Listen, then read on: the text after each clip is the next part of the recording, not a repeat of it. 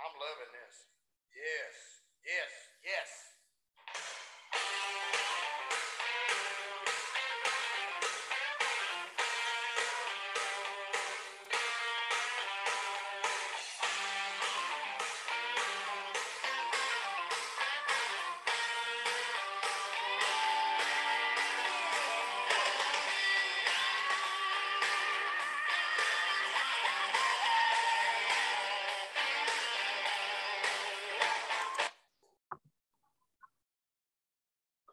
Welcome to this edition of Morgan You Asked For. It is September 5th. Football has started. College football all weekend. I think actually today is the fifth day in a row, Thursday, Friday, Saturday, Sunday, and then tonight Clemson and Georgia Tech are playing. So 5 days in a row of college football, and then we get a couple days off.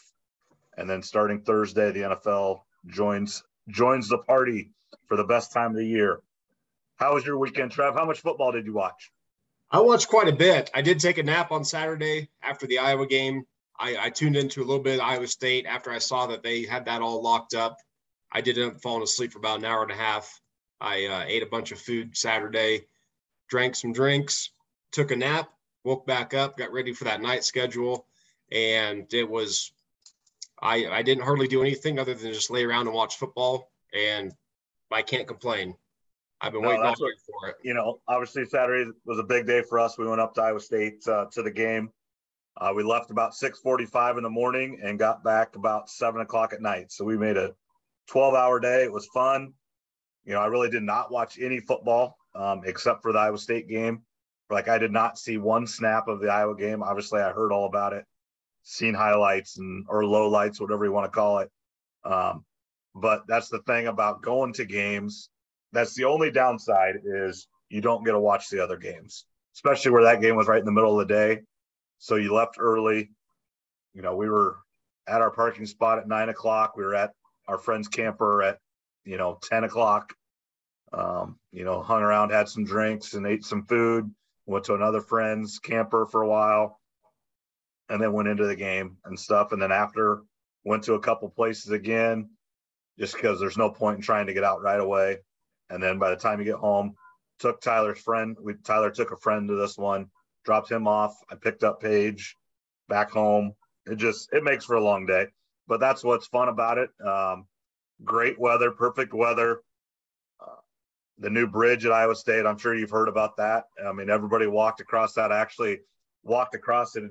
Obviously I know them, but it wasn't planned, but walked across it with Jack Whitfer, who played receiver when I was there. And, it was just interesting talking to him. And then obviously he does the reaction shows after the game. And, we just kind of were talking, we were there and, 99 to 03 or 02, whatever you want to call it. And just how much different everything is now compared to then. And yes, it's not real recent, but it isn't really that long ago either. Yeah, time flies. I mean, it's about 20 years, which it doesn't seem like it's been 20 years, I'm sure. Yeah. But the bridge really looked good. We talked about last episode. It's needed. It's a great addition. It's a lot bigger than I thought it was. I mean, it is a long bridge. I don't know really how long it is. It's really long, and it goes right into the stadium. It's actually really cool.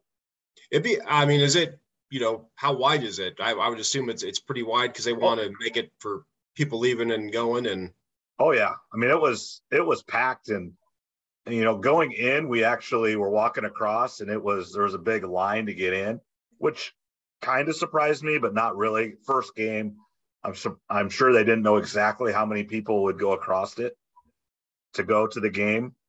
So we actually we actually didn't enter the stadium that way. We walked down the stairs right after the road and then went in that way. There wasn't as big a line because our tickets are actually on the other side. So, we have to walk around anyway. And so we did that, but out of the stadium, just walk straight across it, goes right into the RV parking lot. And that is a great thing. There's things that can be said that Iowa does better than Iowa State Stadium and stuff like that. But the tailgating and being accommodating for fans near the stadium, it's not close. And Hawkeye fans can say whatever they want. but Iowa State puts way more into making the tailgate experience way better than Iowa does. And some of it is out of Iowa's control because of where the stadium is. But, having to tailgate in parking garages and just in random yards and stuff, that's not what Iowa State has to do. It's all one big party at Iowa State. Yeah, we talked about last episode, Iowa State, the tailgating scene is a lot better compared to Iowa. I think Iowa's football stadium is a lot better. I'd rank it probably in the top 15 or 20 in the nation. So there's a kind of a mix there. But as a guy that's been to both, I can just, from my personal experience, if I have to tailgate at one of the stadiums, I'd rather tailgate at Iowa State. And they're making more and more improvements every year there. Yeah, I mean, I went and Mark Willett has a spot there. Kelderman's have a spot in the new RV park. Saw some other people. It's really nice. I mean, you pull your RV in right there, and it is awesome. And they've always been able to do that, but they put it all in one spot. They've got electric hookups, much more like a campsite, and it is just a really cool place. And I'm actually taking my camper up in 2 weeks to the 17th to do it. I bought a spot up there, not in the RV park, but there's other places you can take RVs, and we're going to take our RV up there and spend Friday night all day Saturday and come home Sunday morning. Well, that'll be awesome. Yeah, your kids are getting that age now where this could be a yearly tradition. Obviously, you've been going up forever, so right. Keep it going. And obviously, I don't know if you want to start with Iowa State first, but let's go Iowa State, just because, like I said, I did not watch Iowa at all. I did not watch one snap. I obviously heard all about it from Hawkeye fans, and then I've watched some highlights, but I did not see one snap of the Iowa game. So let's start with Iowa State. Really was exactly what you wanted. Got out to a 21-0 lead. They did drive down and score a touchdown. Then Hunter Dekkers threw a pick. They got a return to pretty good. Held them to a field goal. So it's 21-10 at half, and then 42-10, 3 more touchdowns. Starters got out in the fourth quarter. We talked about it. Dekkers is going to make mistakes, and the one pass that got picked, he didn't make the right throw, and that's going to happen. I mean, he's not going to be perfect, but overall, the game was exactly how we wanted it. It was really never in doubt who was going to win that game. Got a lot of people in. Backup quarterback Rocco Beck, who played well. Did not have an interception, but a couple passes that might have been touchdowns got back-to-back calls for interference. So just overall great game. Exactly what you wanted going into the Iowa game. Yeah, great for the starters to get out there, get the experience, the young guys, or the guys that don't have as much starting time as we talked about last week. Get the backups in there. It's what you want out of the first week. Like I said, I probably watched about 6 or 7 minutes of that game. By the time I tuned in, I could tell it was basically over. I think it was one of Dekkers' last drives, but he looked good. Yep. I wish Iowa had a quarterback like that. I know. He's played one game, but just, we talked that he's different than Brock Purdy. The biggest thing I saw was he's got a quick release, and I think he makes decisions. He's not as worried about being perfect. He relies on his arm more than, Purdy did, I think. I mean, this is one game. This is one person's opinion. But, he didn't get sacks, and it wasn't because he didn't have pressure on him. He could sidestep it a little bit, and then he'd throw the ball, and it'd be quick. And, it was good to see quick release and get the ball out. And that was the one thing, if I had to make one thing that I'm a little bit worried about, was the pass rush against Southeast Missouri. We did not have a sack on the day. A couple times we got pressure. Their quarterback made a few moves and got out of it. But I don't think we did a lot of blitzing. So, I'd like to know how many blitzes we actually had. We didn't have to. We can cover their guys. The one touchdown they got, I thought it was going to be intercepted, and the guy just mossed us, essentially, just out-jumped us and got at the high point and just made a play. And that does happen. But, Iowa State's not going to score 42 points next week. And I would say that Iowa State's going to not hold them to 10, but I guess if Iowa plays as bad on offense as that, they will. But I don't think they will. I think it's going to be a very good game. I'm gonna say 30-20 will be the game. Would be my guess. Okay. Yeah, I mean, anything else about Iowa State? Like I said, I only watched a few minutes. Any other players that you want to just give a shout out to that maybe stuck out? Not really on defense. Like I said, that was the one place that I just didn't wow me. I watched Will McDonald, our best player, our defensive end, All-American. They were not going to let him get to him. They put tight ends over there. They chipped him. And that's going to happen all year. And so the other side has to get pressure. And it didn't happen on Saturday. Running backs, obviously Xavier Hutchinson, our best receiver, had 3 touchdowns. He played really well. And then running back went for 100 yards, averaged about 5 yards a carry. I think we went for 178 total. 4 running backs played. Deckers can run a little bit. But we're going to see a different defense on Saturday. So we just need to score some points. And the number one thing, we'll get to that in a little bit. But let's go to Iowa here. But no, running back was good. Quarterback was good. Defense maybe a little bit worrisome would be my take overall. Yeah, and like we talked about, good for Iowa State to get the first victory of the year. Yep. We talked about the first month has kind of been. Oh, yeah. I mean, you think about, they've lost to UNI under Campbell. They lost to Louisiana. They went to overtime with UNI and had to recover an own fumble or they lose the game. They won that game. And then they had one game where they blew out UNI. So this was only the second time that they've had an easy first win.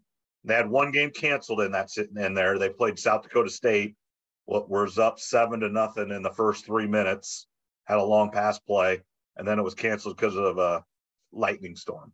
So, I mean, out of the 7 years, they've only played 6 games. So it's just the way it is. But yeah, the beginning of the season has not been good to Iowa State and Coach Campbell. So that was as good as you could ask for. Same thing we talked about previously. Start out 1-0. You guys had the sexy victory, and now as we're getting into Iowa, they had the ugliest victory that we might see all season. But it's a W. You'll take it.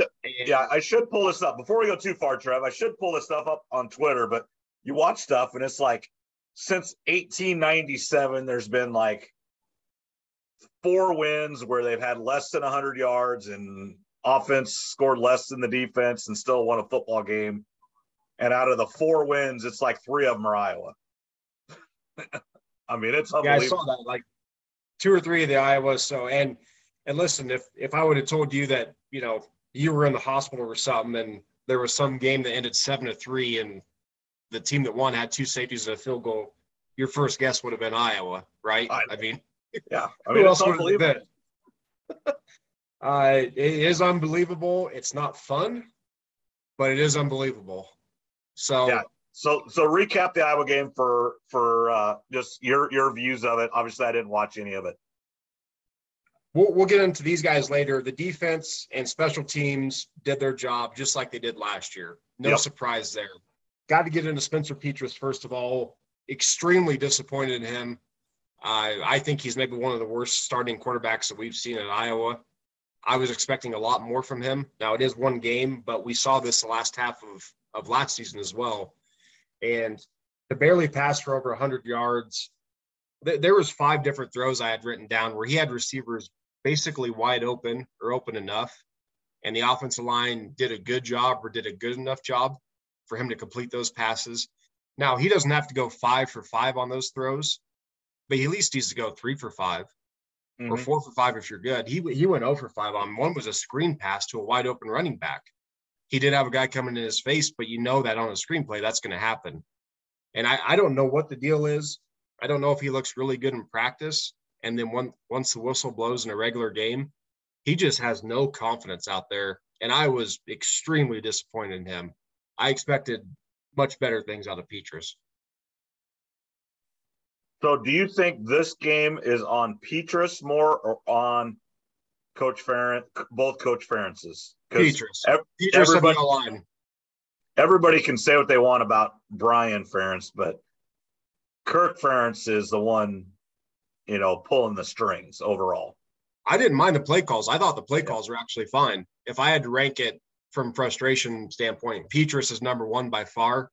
O-line is number two. I was disappointed in the O-line as well. But like I said, they did have a handful of plays where they did pass protect well enough. And Petrus didn't do anything good. I mean, there's one play where Iowa actually had I think it was legal formation, and Petrus threw the ball to Laporta, and it was a short pass, quick little pass. Laporta was open, and Petrus threw way behind him. I saw people saying, well, it was a legal formation. It's like, well, yeah, but Petrus didn't know that at the time. And he still could not make that throw. So Petrus was the most frustrating part. The O-line was the second most. And really the play calling by Brian Ferentz, I really didn't have too much of a problem with. Like I said, last week I know I put more on Brian. This week, at least for the first week of the season, it's on Petrus and the O-line. All right, now here's a question. I proposed this to Zach the other night. I go, how bad is Padilla and the other guy that they did not play in that game? That's my big question, is how bad. If I'm Padilla and I don't go into that game, I'm never going in, and I transferred Saturday evening. Well, he is a junior, but I get your point. Papadilla is not very good. But the problem is Coach Kirk Ferentz, when he announces a starter, he does not like going back on that. He's not a guy that likes to make changes. Right. And I agree with that, but that's what I'm just saying is if I'm Padilla, I know I can never go in a game unless Petrus is hurt after watching what happened. So there is no point in being there. That's, I think in a big picture. I think Papadilla sees the field this Saturday potentially. But if he doesn't, I wouldn't blame him. He's a junior. I wouldn't blame him for going somewhere else. I mean, he can at least move. Petrus is, you were talking about Iowa State not getting much of a pass rush. Petrus is a damn statue back there. Yep. And that's fine and dandy if you can at least complete passes. He can't even complete a damn pass. He's literally the worst Iowa quarterback I think I've ever seen. I think his QBR this week was 1.1. Yes, I sent that picture to our group chat. And I don't know where that came from, but I don't know if that's 100% accurate, but I would assume it's pretty close. I bet it's close, yeah. And I watched Jay Christensen there for like 2 years or 2.5. I mean, Christensen was better than Petrus. Just has no confidence. Now, obviously, Charlie Jones transfers, had some injuries. That's part of it. But when you have a full offseason, and like I said, there was 5 or 6 throws out there, he's got to be able to hit at least half of those. And he didn't hit a single one of them. And here's my big thing is going into this game, Kirk Ferentz, Brian Ferentz, Spencer Petrus all knew they had to be better. Knew it. Had to be better. Just looks, had to execute better, and it didn't happen. How big of a failure in a big picture sense is that?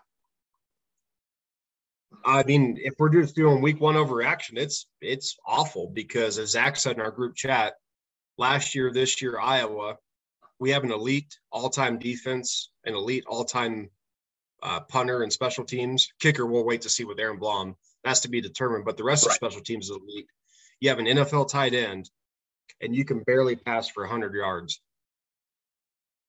And the rushing game was not effective except for one drive, basically. And then we fumbled. Yeah, I mean, I wish we had the joke is, you want Iowa State's offense and then Iowa's everything else. And you put Iowa State's offense on last year's Iowa's team. They're probably in the Final Four. Just being honest. Good chance. I'd pay $100 out of my own pocket right now to get Iowa State's quarterback just for 1 week, if you don't mind, hand them over. Well, this is the 1 week I don't want to do that at all. But but I get what you're saying. Give us your second string. I don't care. Give us whoever your backup is. That's here's a question for you. I think somebody wrote this. It's a joke, but would you trade our quarterback for your punter? That is a good question because boy, that is tough because we don't have if the offensive line was better. Your quarterback's awful, but you still win. But if you don't have that punter, your punter's the MVP. He is the MVP of the team. That really, it's so easy to say the quarterback. Right. But man, that is a really good question. I'd probably want to go switch to quarterbacks just crossing our fingers that we can have a punter that can have like 2 good ones a game. And right. If we have a better quarterback, obviously we're moving the ball. So yeah, you don't need the punter, but yeah, that's the joke but you have to think about it. I mean, you think about Iowa, like if we have a really good punter, we don't need a quarterback. But yeah, I mean, that's kind of the joke is trade the quarterback for punter. Any other team, it's a no-brainer. It's not close. It's just so frustrating. Like I watched a ton of college football from Thursday till I haven't watched the game tonight, but through the weekend. And you see these teams and they got these quarterbacks that can move, they can run, more modern style. And I get Iowa has a specific way they want to play. Don't turn the ball over, be smart. And there is something to that. But man, it would be nice to have a quarterback that maybe he's got a little bit of speed that can run for 3 or 4 first downs in a game. If we can do that, we can win a lot of ball games with that defense. Well, and the problem is you win a lot of ball games without it. So, you can say what you want, and Petras has thrown like 1 touchdown in the last 10 football games. It's a thin line, though, that we're right. But you've won every one. Like I saw a thing tonight that in the last 2 years, a little over 2 years, in 1-score games or 2-score games, one of them was last year's Iowa game was 27-17 was the final. So it had to be maybe just 10 or less. You're 8-0. So when it's close, you win. And that's because of defense and special teams. Yeah, exactly. And then the parents' philosophy and being there for over 20 years, that all adds up. So it would just be nice. It's fun to think about it, man. If we had a quarterback that could just move a little, I mean, if we had Brad Banks or Ricky Stanzi, Drew Tate, hell, I'd take Nathan Chandler at this point. If we had Nathan Chandler, I'd about lock us in for 10 wins. Right. I mean, so I was listening to Chris Hassel. He's got a new podcast out. It's pretty good. He's with Chris Williams, who's Iowa State guy, but they kind of do 2 guys named Chris, and it's kind of a back and forth. But he had to do an instant reaction, and he thinks if Petras starts every game for Iowa, the most wins they'll have is 6. He hates Petras, absolutely hates him. Well, if Petras does start the entire season, I still, from what I saw last year, I still think 7 or 8's on the board with Petras, just because that's been the Ferentz way for so many years. Now this is a little bit more extreme, right? And just law of averages, he's Iowa's beaten Iowa State, Nebraska, and Minnesota all like 7 years in a row, whatever it is. Just statistically speaking, you guys, I mean, you could be 10-0 going into those games, and the odds are you're going to lose one of them, just because it may not happen, but just, the odds are you're going to lose one of those games, one of those 3 games this year. Mm-hmm. Just because it keeps happening. So until it does, you can still brag about it and be awesome. That's awesome. But just, one of those games you would think, you've won like 21 in a row out of those 3 games. That doesn't happen in football too often. No, it doesn't. And as Zach said in our group chat, again, we've got an elite defensive special teams, NFL tight end, and it might go to waste. It probably will, unless we find a new quarterback. Again, the offensive line, I think, is the most underrated part of the team. Yep. I thought Brian Ferentz called a fine game. The running game wasn't really working, so I saw some people asking for more runs, which that's easier said than done when you're not running it very well, besides a drive or 2. But Petras has got to complete passes when guys are wide open. You just have to. You're a Division I quarterback. Right.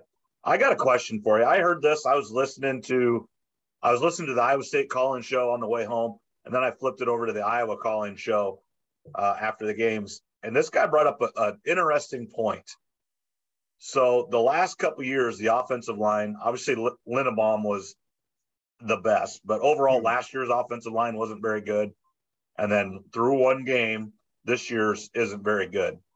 Is there any correlation to Chris Doyle not being there and not having as good an offensive line?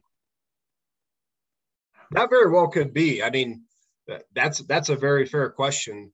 Obviously, Kirk is still there. He's known as one of the best offensive line coaches in history at any level. But just under strength coaches have they're a mental toughness, physicality, and I just don't know. I was never in that weight room with him. I never, I went to the Iowa State weight room and stuff, but I never went over and watched Chris Doyle. Probably should have, but I just never did. And it just that was a good question that was brought up in the Hawkeye call-in show, and I kind of thought, well, maybe, I have no idea.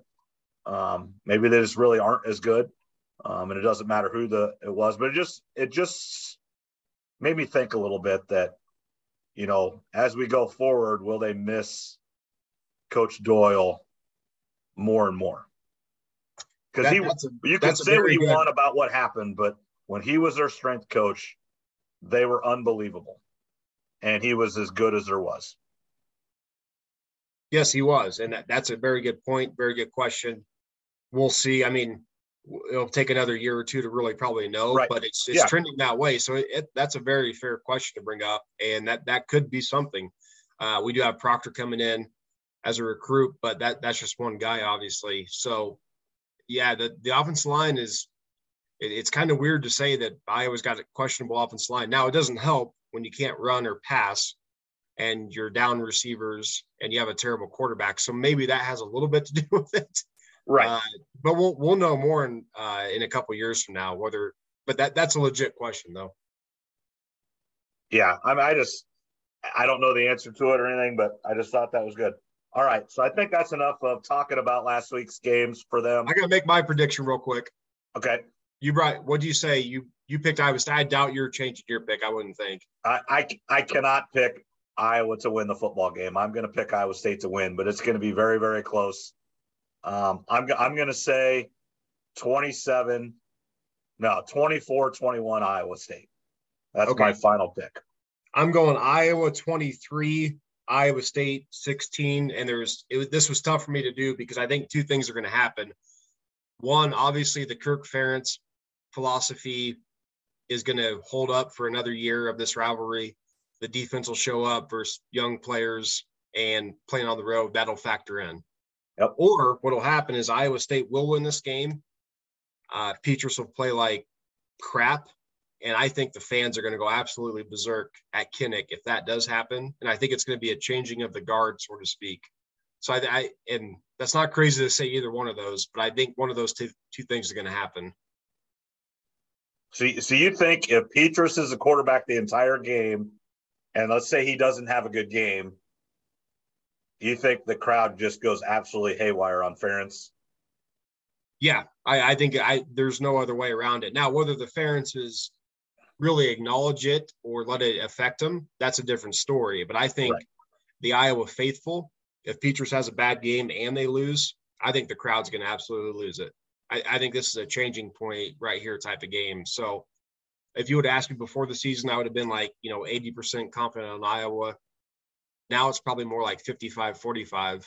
I'm just giving Iowa the benefit of the doubt just because out of Kirk Ferentz's philosophy. So I think if Iowa wins, then they win. But if they lose and Petras plays like crap, which is very possible, I think we're going to start to really get a lot of pressure on the Ferentzes to make some kind of a change at quarterback. Yeah, I mean, I agree. If Petras plays bad and they lose and he doesn't get replaced, it's not going to go well in Hawkeye land.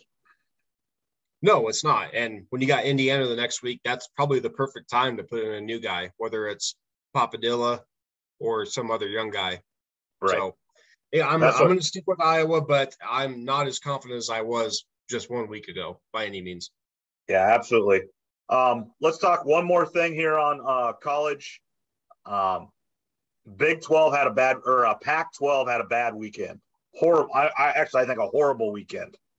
The pictures came out. UCLA. It said 27,000 people in the Rose Bowl. The joke is there was 20,000 season ticket holders that weren't there. I mean, it was nobody there. Utah goes to the Swamp as a top 10 team and loses. And then Oregon gets absolutely humiliated by Georgia. A couple things on that last Utah or Georgia, Oregon. Georgia's just as good as they were. Maybe you kind of thought they might take a step back. I don't think they did. And Oregon may not be as good as we thought, and coaching changes just are hard. And then obviously Utah is probably not what they are, or maybe Florida's back. As far as everything else, like you said, I agree with all of it. I think Utah is still a really good team. Yep. But as we talked about last week, I think going the Swamp week 1, I don't care if Florida's even – that's a tough game. Now, granted, Utah was ranked 7th. You have to show up for that game. If you want to get to the playoff, you go play those games. You got to win. Right, and I give them credit for going and playing that game. Right. That's not a layup by any means. So Utah, they probably should have won the game.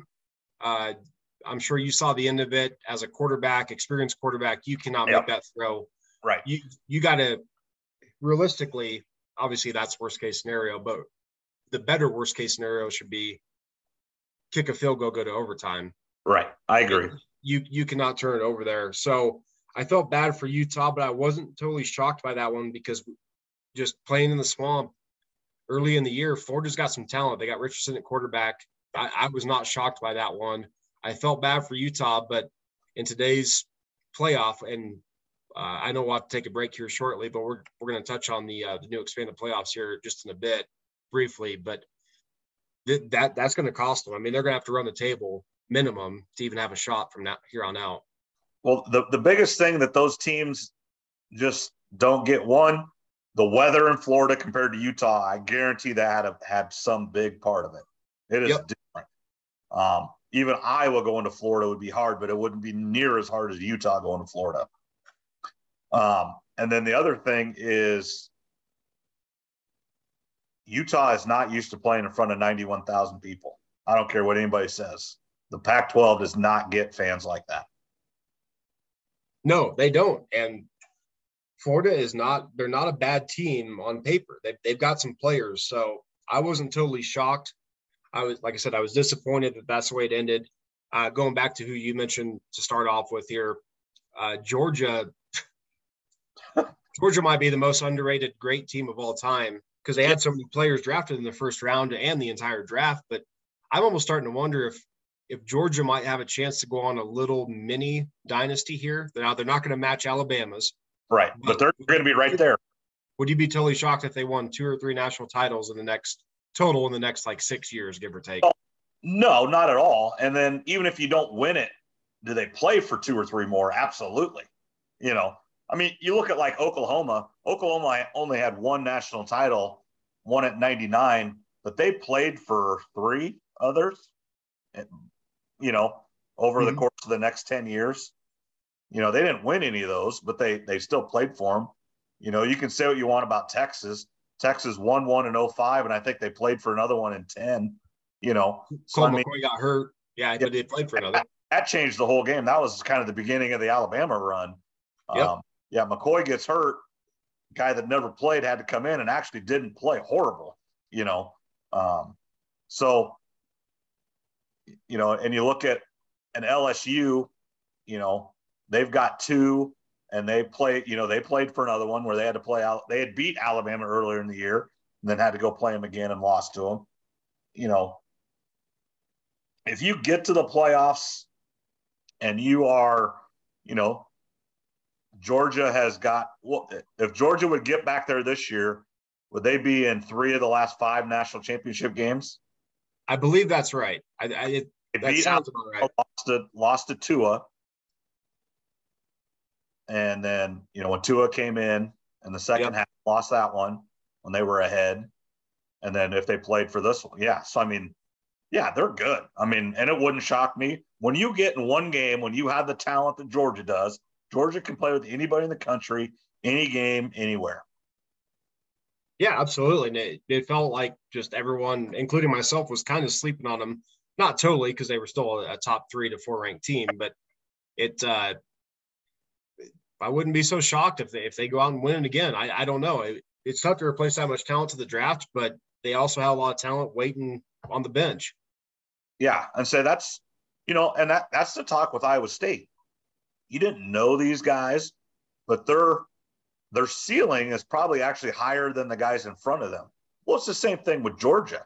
They're, those guys are sitting behind guys that got drafted in the NFL. Well, these guys are probably going to get drafted too. They just haven't played yet. So you just have to wait for them to play. Well, they're good. That's right. That's right. And I think we need to take just a quick little break with our new system here. But I did want to touch on real quick the new 12-team playoff briefly, if that's okay with you. Yep.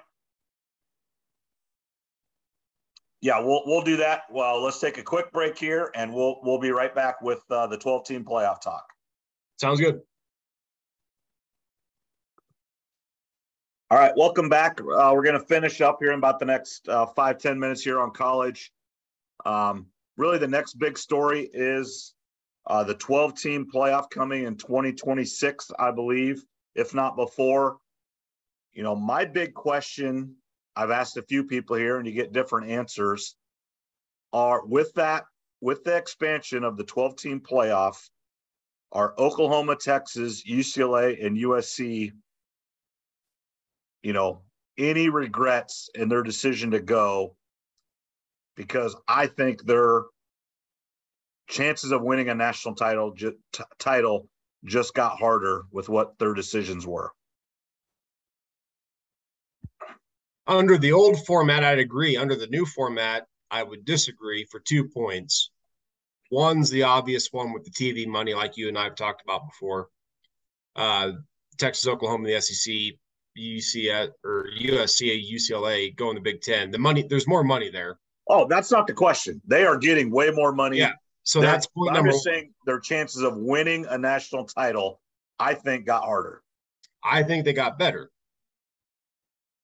Because because Texas and Texas and Oklahoma, for instance, they're going to get more recruits from the SEC platform, the southern states. Okay. Would you disagree with that, or would you agree? I think they're going to get about – Oklahoma's not going to change their recruiting rankings. Maybe where they get them might change a little bit, but they're a top 10 ranking every year right now anyway, and so is Texas. How are they going to win – how are they going to win more games, I guess, is my question. Well, they couldn't compete to begin with when the playoff was at 4. Right. So it can only get better. I'm just saying, I think and you're saying, I'm saying even if there isn't automatic bids, if you're saying if there's automatic bids. I believe there is automatic bids. I believe that's the way it's structured. Then their chances of going to the playoff, I think, shrunk a lot because I just don't see Texas winning the SEC in the next 15 years. I'm not saying ever, but I'm just saying in the next 15 years, I don't see Texas winning it. It's a good question. Now, it depends. From my understanding, and I could be wrong on this, so don't hold me to it at the moment, but I believe the major conferences are going to get the automatic bid. There's going to be an App 5, and then there's going to be the next 6 ranked teams. Right. With the top 4 getting the buys, obviously. Yep. Which I think we've all heard that.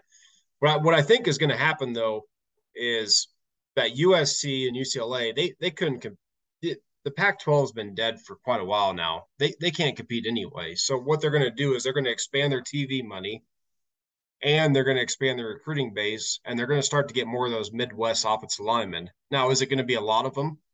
Probably not, but is it going to be more than they got before? Sure. That's where they need to get better at. They have the quarterbacks and the receivers and the D-backs. Texas and Oklahoma, for example, they have all the offensive skill position people that you'd want in the world. Right. But they need the trenches again and maybe some defensive backs. I think they can get that in those SEC states. So, yes, it's going to be tougher to get the automatic bid if you're the conference champion. I don't disagree with that at all. But when you expand to 12, those big teams, the Oklahoma, Texas, USC, those guys are automatically always going to get ranked a spot or two higher Oh than yeah, maybe a team at 10 like Utah or someone, depending on who's beat who. right. So what they're going to, I mean, you think about it, if there are, I think they're going to have to do a little bit of changing in the conference championship games because those games aren't going to matter because the at least in the SEC and the Big Ten, those two teams playing for the championship, they're in the top 12. I don't care what anybody says every year. Those two conferences for sure. Right. Those, unless some team has like 3 losses or something weird, Right. but I get what you're saying 95% of the time. Yeah. So, and okay, so let's do it a different way. If there is the automatic bids, I think Iowa State's chances to get to the playoff have just increased dramatically. And they're saying thank you to Oklahoma and Texas for leaving. I don't disagree with that at all. I mean, you still probably have to win the Big 12, but that's okay. You're going to have to probably win the Big 12 anyway. Or you could go 10-2 and maybe Right. lose a close Big 12 championship by 3 or something, and maybe you're the 11th ranked team and you get in. Okay, so I had this argument with Zach the other night. Here's a scenario for you. Iowa State wins the Pac-12. Now this is in a no automatic bid situation, just top 12 teams. Let's say the college football playoff ranks them, top 12 go. Iowa State wins the Pac and wins the Big 12, and somehow they went 12-1 with their one loss being to Iowa. But they ran the Big 12. Okay. And then you have the SEC and the Big 10 has their 4th place team at 10-3. Say it's Iowa. They're 10-3 somehow. And their battle, he doesn't think Iowa State or whoever would win the Big 12 would be in the top 12 because he thinks the conference is just that bad. I said, I'm not saying they're going to be in the top 4, but they will be in the top 12. And he just thinks I'm crazy. I go, I don't know how you have a one-loss team not in the top 12 ever. I don't care what conference you play in. I get I think I get the way he's looking at it from Iowa may be the better team, but when you have 3 losses versus a 1-loss team, even if you beat them, I'm not saying it's fair. And I'm not saying the Big 12 in the future is going to be the conference that it should be, but just going by human nature, and a lot of people have a tough time understanding that these are voted on by humans. Mm-hmm. So if Iowa State's sitting there at with a 1-loss record, even if the conference is weaker, they're just going to put one team in just to say they put one team in from the Big 12. Now, I'm not saying they deserve to be in, but they will get in. Right. And the Iowa might get in too at 10-3. I'm not saying they're not, but I'm just saying a 1-loss Big 12 champion will be in the 12-team playoff. I even think the 1-loss AAC team or whoever's the top ranked group of 5 will be in that 12-team playoff, just like Cincinnati was last year. Because I just, say Air Force this year goes 11-1. They'll be in the top 10 ranked. They probably won't get in the 14 playoff, but I would say they probably would get in a 12-team playoff. Yeah, no, it's going to create a bunch of new and fun stuff. I like it, and I don't know if you saw Joel Klatt's little spiel on this, but I'm sure ESPN or SportsCenter did stuff. I don't watch those channels anymore. I haven't for years, but he's got his podcast now on a YouTube channel. Joel Klatt, I think, is about as good as they come. Joel Klatt's really good, and we'll get to that right after this. So I wanted to bring up one question real quick for you, unless you have anything more on Iowa State in the playoffs. Anyway, nope, they're all good. Okay, so he brought up a point. Since the playoffs been going, only about 10% of the teams in college football have made the playoff appearance. Right. If you go back, I think it was 2014 or 2015, if they had this 12-team format since that day, if they started originally with 12, 41 different teams would have made the playoff. Yep. Now, exclude the big names, Bama, Georgia, Oklahoma, and Ohio States. We know that. And then also Iowa and Iowa State both would have made it one year. Yep. Yep. That's But what I was here's going a to say. list. I think I saw this list. Iowa Here's and a Iowa list of State real both would quick. be in it.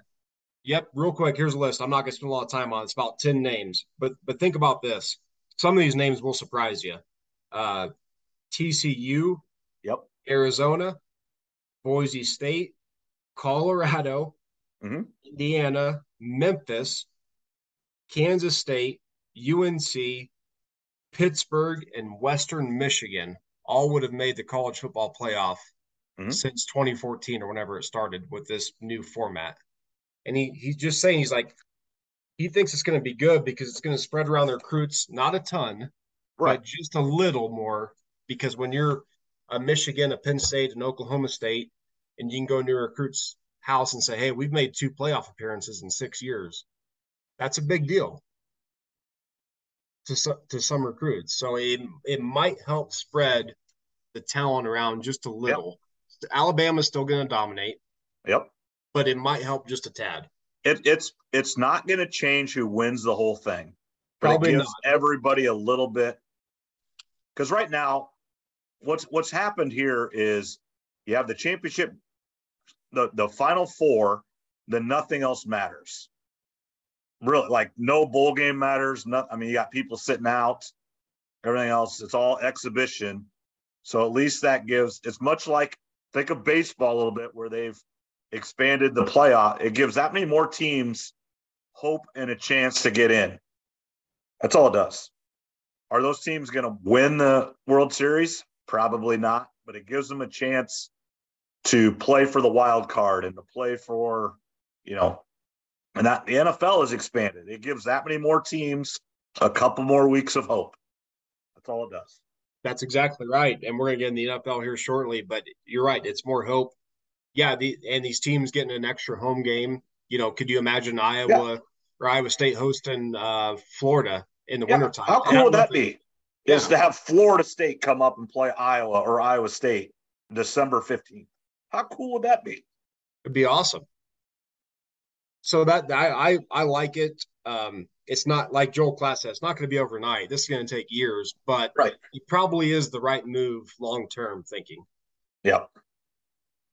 I agree. All right. Let's wrap up college and let's move to the NFL. Sounds good. All right. And this is more your wheelhouse. College is mine, but the NFL is yours. First game's on Thursday. My one big question is, any big injuries or anybody not playing early in the year that is, game changing or team changing? There's a few out there. I mean, obviously Tyron Smith for the Cowboys, their left tackle, he's out till about December. It's tough right now because a lot of teams are not releasing their injury reports. We're doing this on Monday night. If this was a day or two later, I'd have a better idea. And I'm going to make some line picks. Probably go over the top a little bit, but yeah, Thursday night's the first game, and Bills at the Rams. I think that's a great opening game of the year. I don't know if you had any teams you want to talk about specifically. Any thoughts on your Bears before I kind of get into some bets that I've got written down or anything like that?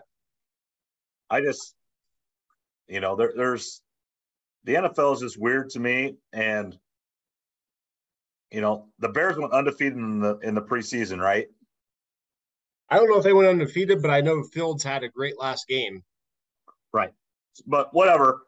I still think they're going to be really bad. And I just hope that they can protect Fields and see the hope that they want with him. So when they draft about number 10, they can trade it and get a whole bunch of picks so they don't have to draft a quarterback. That's my hope. I'd be surprised if they're picking as good as 10 or as bad as 10, however you want to look at it. Because I think there's a chance that the Bears have the number 1 overall pick. Well, that would even be better because then you can trade that pick. Or you can get a new quarterback. I mean, it's the yeah. I suppose if you're the number 1 pick, you probably are questioning whether you got the guy. Well, and they got a new regime coming in, and Mike Martz, obviously, who coached the Rams and the Bears for a while. I forget where he was at, some show or a podcast, but he was talking. He's like, I don't see any real major talent outside of really running back and maybe one receiver on the Bears offense. No, it's awful. It's absolutely awful. On paper, it's awful. I agree with you. And I just don't, I just don't see how they, like you said, picking 10th would be a great season for the Bears, actually, but I just don't see how I think they blew it up, and they're truly starting over, and they're giving everybody 1 year, and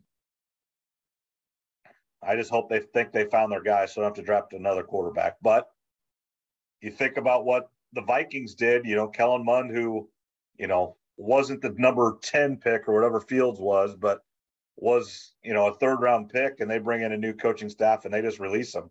So we'll see. And I see that Trubisky's starting for the Steelers. So I'm watching the football game right now, and that's going across the bottom as Trubisky has announced the starter. So yep, he's announced a starter. I think that's probably the right call there. Oh, I do too. I didn't really have too much of I wasn't one side or the other, hammer my fist. They both played good in the preseason. The weakness of that Steelers team is the offensive line. So in my opinion, let Trubisky start. He's played in the league. And then hopefully, fingers crossed, Trubisky plays well. But if he doesn't, you bring in Pickett, and the offensive line's had a few weeks to kind of gel, get together, and hopefully improve. But yeah, Trubisky, he was named team captain or one of the offensive team captains. He's going to be the starter. I think that's probably the right call. Again, Mike Tomlin's never had a losing season. So if it's close, put Trubisky in. If they start 0-2, you can always put Pickett in the game. Yeah, I agree. I mean, I just think you do. All right. Anything else? Obviously, the Bears are going to be bad. What do you think of the Broncos signing Russell Westbrook for 10 years or whatever? So he's going to be about 40 years old. I think you just have to do it these days. It's essentially a 7-year deal. So yeah, I mean, right. they had to given the trade. Yeah, and then essentially with the rules in the NFL now, where you literally cannot touch the quarterback. I mean, literally, there's penalties for them touching their helmets. That age is irrelevant as long as you don't blow your knee out or whatever. If you are relatively healthy, you can play till you're 40, really without much issue as a quarterback, I think.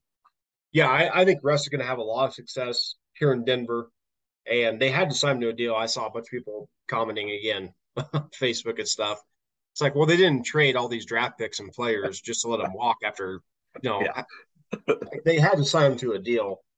So he's here. If you want to go, if you're a Broncos fan, if you want to go back to Case Keenum or Trevor Siemian or Teddy Bridgewater, be my guest. Let me know. I'll put a sheet up and you can sign up. But if you want to win 10 plus games a year, almost every year, then Russell Wilson's your guy. So this was inevitable. Not much of a story. I think the only other we're getting some other stuff here briefly, but the only other question I wanted to ask you about was the Tom Brady hiatus or whatever you want to call it. The media started to make a big deal out of it. To me, if it was just him and Giselle getting in an argument, I really don't care. Right. People get in arguments. Now there's all these tabloids coming out saying maybe a divorce is on the way. I don't think that's going to happen. I think that's just pure speculation and rumors. But if it does, I guess that would be a big deal. But otherwise, to me, I think it was just him taking care of his family. And as he said in an interview, you probably saw he's 44, whatever the hell he is. He's 45 now. 45. I mean, stuff comes up. Well, here's the thing. He knows how he just didn't want to go to camp. I mean, I don't care what anybody says. He didn't want to be at camp. Nobody does. And he has the clout and the standing to say, I don't want to be there. I don't care what he did. Who cares? Yeah. He doesn't need to be there. So no. I know we'll get into some of our picks here later. I text you. You gotta make your final 4 picks like we've done the past couple of years. Yeah, we will. I mean, just think about this: of anybody in the NFL. I mean, and we're talking about practice. I mean, that's kind of funny saying, but think about the NFL in these days where these guys don't really practice that much. It's all mental reps, and it's just shorts and a t-shirt. And I truly think it's why a lot of people get hurt so much is because they don't get hit and they don't practice like they used to. but that's the reality of the situation. But they don't practice. They don't need to practice anymore. These guys are so good athletically that Tom Brady can turn on the switch and he will be just fine. Yeah, with the way the rules are in the NFL now, there's no need to go full contact as much as they used to. Right. Injuries are down to the primetime players. Quarterbacks aren't having season-ending ACLs. No, they don't. They can't get touched. So there's no point. Like you said, Tom Brady, he's played for like 50 years. So what's the point? I mean, he needs some reps. Don't get me wrong, but right. There's no point in having him out there, full time by any means. All right, Trev, what are your favorite over-under bets? Over-unders, these are team over-unders. Some quick ones. The Browns, 8.5, going the under. Just think the Deshaun Watson situation's too much for them. Not seeing it with them this year. The Patriots, 8.5, going under on them as well. Again, we talked about last week. I'll give Bill Belichick the benefit of the doubt on a lot of stuff, but just not seeing it, especially in the tough AFC. The Bears, I found them at 6.5 on Fox Bet. I was surprised it was 6.5. I figured it would have been right around 5 or 5.5. So I took the under on the Bears. Cowboys, 10.5 on Fox Bet. Again, I figured that would have been about 10 or 9.5. I took the under. They've lost a lot of players to free agency, and now Tyron Smith getting hurt. So taking the under on the Cowboys at 10.5. My last under is Washington at 7.5.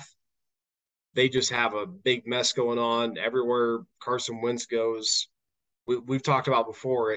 Carson Wentz is a mystery man. It just doesn't make any sense because he's got all the talent.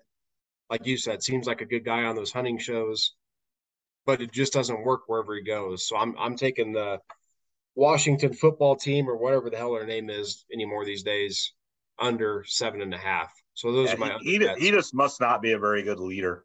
I mean, that's the only thing that can come down to it. I mean, he seems like an okay guy, but he must just try to do his thing and that's it, and not try to lead teams and stuff, I guess. Yeah, I can't figure it out, but it has to be something like that, right? I mean, there's too much turnover with him. There's something. I don't know what it is either. I don't right, because again, he's won most places. I mean, overall, like, he's had bad games but I mean, he's won. I mean, it's not like the teams have been awful. Yeah, he wins games. Now he may not win 12 or 13, but right, he wins. I mean, he's an adequate starting quarterback in this league, but something's up. I don't know what it is. I don't have the answer. But given all of Washington's stuff that they have going on right now with Dan Snyder, the stadium, they kind of underperformed on defense last year. So I'm just going to take the under on Washington at 7.5. Moving into the overs, just got a few here. The Chiefs are 10.5. I'm taking the over just out of respect out of Mahomes and Reed. That's it. No other explanation needed. Yep. The Dolphins, 8.5. I'm going to go the over. I think they brought in a ton of nice pieces, and I think they're going to be about a 9 or 10 win team this year. Steelers, 7.5. I'm going over. I've talked about the Steelers multiple times. No need to really get into that. Mike Tomlin's never had a losing season. They're loaded everywhere but O-line, so I'm going to give them the benefit of the doubt there. The final two teams, Vikings, 8.5, going the over. I think they'll be improved. The Packers will be a little bit worse. When I say a little, I mean a little. I don't mean drastically. Right. I think the Vikings can get to 9 or 10 wins. And then my final one is Eagles, 9.5. I'm going over. I'm really buying them what the Eagles are doing. A lot of people are. You get a lot of people saying that,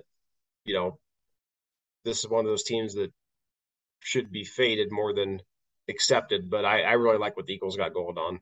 So those are my over-under team wins. Okay. And then your favorite bet of all time, the MVP bets. Well, did you have any that you had, or were you just no? I mean, like I said, really the only one I would fade the Eagles. I just think I hear everybody jumping on their bandwagon, so I'm one of those.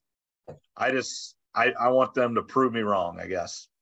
Yeah, and it's a 50-50 split. It seems like you got a lot of people that are heavy on them, like I am. You got a lot of people like you that will believe it when we see it, which is fair because they have a second-year coach, and really a third-year quarterback when really a second-year quarterback. Right. In a sense. But so no, I mean, I get both sides of that. The MVP, there's really three guys I'm focusing on. Well, four, I should say. Obviously, Josh Allen's a favorite. Yep. I'm not going to bet him, even though I want to. He lost Brian Daboll, his offensive coordinator. But I believe the media is really behind Josh Allen. They felt bad for him in that AFC playoff game, divisional round, where the Chiefs scored with, 13 seconds left. Yep. He probably should have won that game. But looking in, I like Herbert at 10-1. Yeah. You and I are big Herbert fans, about as big as I get. I do. He's really, really good. I look at Joe Burrow at 13-1. Again, everyone loves Joe Burrow. He's got that Joe Cool factor to him. Whether or not he ever wins a Super Bowl or not, he's just got that. He's got that it factor that people like him. I think people will vote for him. Stafford at 16-1, I think is interesting. I don't know if I'm going to bet that one or not. And then two other ones real quick that I did bet, long shots. I did bet Jalen Hurts at 33-1 and Derek Carr at 33-1 earlier this year. So I'd say those both make sense. You know, if the Raiders could win the AFC West, Carr's going to be right there. That's just what it is. And then obviously if the Eagles win 10 games, 12 games and win the NFC East, Hurts is going to be there, have a big year. So if those two teams are really, really good, those are good bets, Trev. Yep. One little prop bet that I had, who leads the league in receiving yards this year? I think Allen Robinson at 50-1 is worth a shot. He's playing with a real quarterback now. And then the other one I have is Juju Smith-Schuster at 66-1. He'll most likely be the Chiefs' number one receiver. And say somebody has to be the number one receiver for the Chiefs. So I think at 66-1, that's not the worst. Throw $4 or $5 on it. Not the worst bet. We've talked about before. People throw $4 or $5 on a cup. Just don't buy a cup of coffee one morning. Yeah. And then just moving in before we get into our final four picks in our Super Bowl, I'm going to do my week one lines and my upset specials like I did last year. Okay. Last year I went 57, 53-1 on spread picks, which I was actually surprised with because I'm not very good at it. So to finish above 500 was my goal. That's going to be my goal again this year. And moving in to the week one spreads, I'm going to take the Rams plus 2.5 at home opening night versus the Bills. I'm going to take Pittsburgh plus 6.5 on the road at the Bengals. I'm going to take the Lions plus 4 at home versus the Eagles, as much as I like the Eagles. I would take the Texans plus 8.5 DraftKings, if you're looking for that one, at home versus the Colts. 8.5 is a lot. Yeah. I'm going to take the Dolphins minus 3 at home versus the Patriots. I think they roll the Patriots week one. I think that could be an ugly game, actually. One of Bill Belichick's worst losses as a head coach. And then the last two, I'm going to take the Jags plus 3 on the road at Washington. And my final one is the Vikings at home plus 2 versus the Green Bay Packers. And I have two upset specials, obviously, which would go back into the spreads. I have the Vikings beating Green Bay, and I have the Rams beating the Bills. Both those teams playing at home. Yeah, those both make sense. I think Kirk Cousins has a 500 record versus Aaron Rodgers. Right. With the Vikings. So, I don't know. I mean, the Vikings have a new coach. The Green Bay has a bunch of new receivers. So, anyway, I'm betting probably way too many games week one, but I get excited, and I have to bet a bunch of games. I can't just sit back and just bet one or two. I hear you. I get that way too. So, and then right, let's do our final four picks here. Trev, you go first. Okay, AFC. I've got the Bills versus the Chargers. Okay. And then NFC. NFC was actually tougher, which it shouldn't have been because I think there's less good teams. But I've got the Buccaneers versus the Eagles. Okay. And now, how about you? Okay, so I got the Bills and the Chiefs, and then I've got the Rams and the Buccaneers. So really two repeats of not the championship games, but the division round last year. Both great games.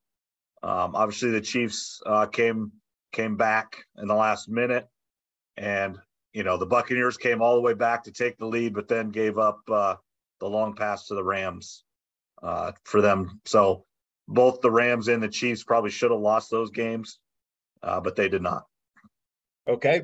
And Super Bowl pick for me.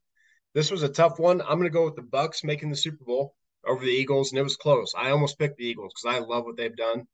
But I like that the Buccaneers offseason drama is coming before the season. Yep. Rather than late in the season. That, if you remember, that's the reason I picked against the Bucs versus the Rams in the playoffs. Because they had the Antonio Brown, the coaching situation. I'd rather it come early than later. So I'm going to go with Tom Brady's last little ride here. He's going to will his team. It's a Tom Brady effect. And then for the AFC game, it kills me to do it, but I'm going to pick the Chargers over the Bills. So Bucs versus Chargers in the Super Bowl. All right, and I'm going to get a repeat of a couple of years ago. I'm going to do the Chiefs and the Buccaneers. I just think people are kind of counting the Chiefs out a little bit with Tyreek Hill leaving, but Andy Reid and Patrick Mahomes are still there. They're going to be still really, really good, and I think they win the division again. And obviously, if you win that division, you have one heck of a chance. It would not shock me one bit if it is the Chargers or the Bills, but I'm going to take the Chiefs. No, and I can't go wrong with that. I had the Chargers for sure in the AFC Championship. Yep. I almost put the Chiefs over the Bills, but I just had to put the Bills there because I think they want a little bit of revenge. So yeah. I'm going a little bit different. I almost had Eagles versus Chargers. It was very close, but I got to give Tom Brady a little bit of respect here. His one final run, and we'll see. But there's a lot of good teams this year on paper, so I think it should be a fun year in the NFL. Yeah, absolutely. It always is. That's the best thing about the NFL is, there's somebody that got last place in the division last year that's going to win their division. And there's somebody that got first place in the division that aren't going to make the playoffs. It happens every year. A lot of people picking the Ravens to do that. Or the Bengals not being very good this year. I don't think they're going to get to the Super Bowl or anything, but I don't think they're going to fall that far off. Great thing about the NFL, I mean, you could look at about 16 to 18 teams in this league, and they've really got a chance. So the NFL, it's not like the NBA where you got about 5 or 6 teams, and that's about it. NFL, you got 12 to 14 to 16 even that really have a lot of hope. So that's a good thing. And then the final little thing I wanted to bring up, I know I shot you a text. We didn't talk about this before, but I think moving forward, the last few minutes of each of our episodes each week, I want to do a segment called Remember Them, quote unquote. And what this is going to be is it could be NFL, college, high school, whatever level. And each week, each of us are going to nominate one player that wasn't a big name. We're not talking the Joe Montanas, the John Elways, the Vince Youngs, or the Tim Tebows. We're going to nominate guys that were kind of role players or guys that played at smaller schools, maybe like at a K-State or Kansas that you watched when you were coaching that you really admired. And maybe they had like 1 or 2 good years. Or for instance, in the NFL, maybe they had like a 2, 3, 4 year stretch. And just kind of remember those guys that were really good for a short period of time, but they weren't the all-time greats. I think it'd be good to look back on some of those role players, so to speak. And I'm sure I'll cover more NFL. I'm sure you'll cover more college, but I think it'd be a good little segment just to close out each week where we remember the not so big name guys. All right. So I'm going to go, I can kind of do that right now. And I'm going to do more than a person. I'm going to go about 10 years ago, and I'm going to go almost like a whole Big 12.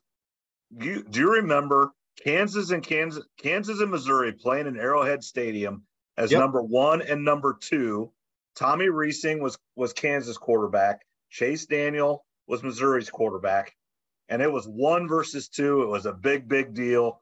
And you just look at where those two teams are now, and it really wasn't that long ago that they were number 1 and number 2 in the country. That's exactly right. I'm glad you brought. I was hoping that was going to be one of your first ones. And I didn't plan on it being tonight, but that's exactly what I wanted this to be about. It wasn't that long ago, but Kansas State, Kansas and Missouri were both national title contenders. Yep. They played. And that's one of the biggest games in history down there. Right. Missouri beat Kansas and then went to the Big 12 title game and got absolutely destroyed by Oklahoma. And then they went on to play, I don't know which bowl game. I think they went to the Cotton Bowl or something and lost. So they actually lost like 2 games in a row to end the season. And then Kansas, because they only had the one loss and they lost, it's kind of weird back then, but Kansas went to the Orange Bowl and I think they beat Clemson in the Orange Bowl. And, they finished like 5th in the country at like 11 or 12-1.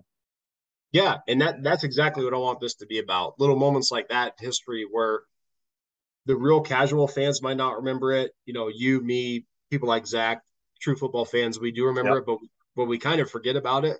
So it doesn't even necessarily need to be a player, but like you mentioned, a moment in time where 2 teams that have been down for so long now, but it wasn't that long ago that those were 2 of the top 5 teams in the nation.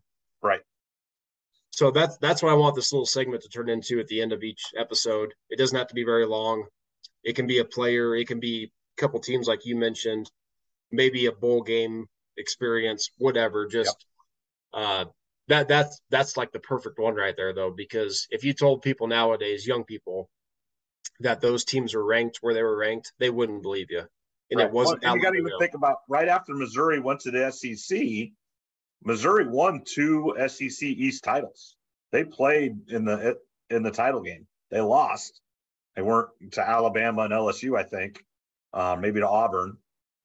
But SEC, they won 2 SEC East titles. So Missouri hasn't been awful for that long.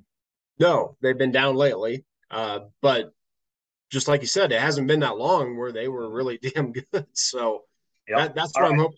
I know you're going to do yours. What's yours, Trev? I didn't have one for this week. Okay. I didn't know I will. I'll throw out Jeff Garcia. Okay. You remember Jeff Garcia in the NFL? He had a pretty good 3-year stretch there with the 49ers. Yep. He won like over 30 games, made the playoffs, threw like 12,000 yards, like 70 touchdowns. Jeff Garcia was going to be my first guy for the NFL. And I don't know exactly what happened, but he had a good 3 or 4 year run there with the 49ers. Yep. Again, real NFL fans will remember him. The casual ones won't, but that's what I want to turn it into, is just remembering some of these guys that were pretty good for a short period of time, or just like you mentioned with the Kansas and the Missouri. I think that's a perfect example. So hopefully that'll be a good segment moving forward.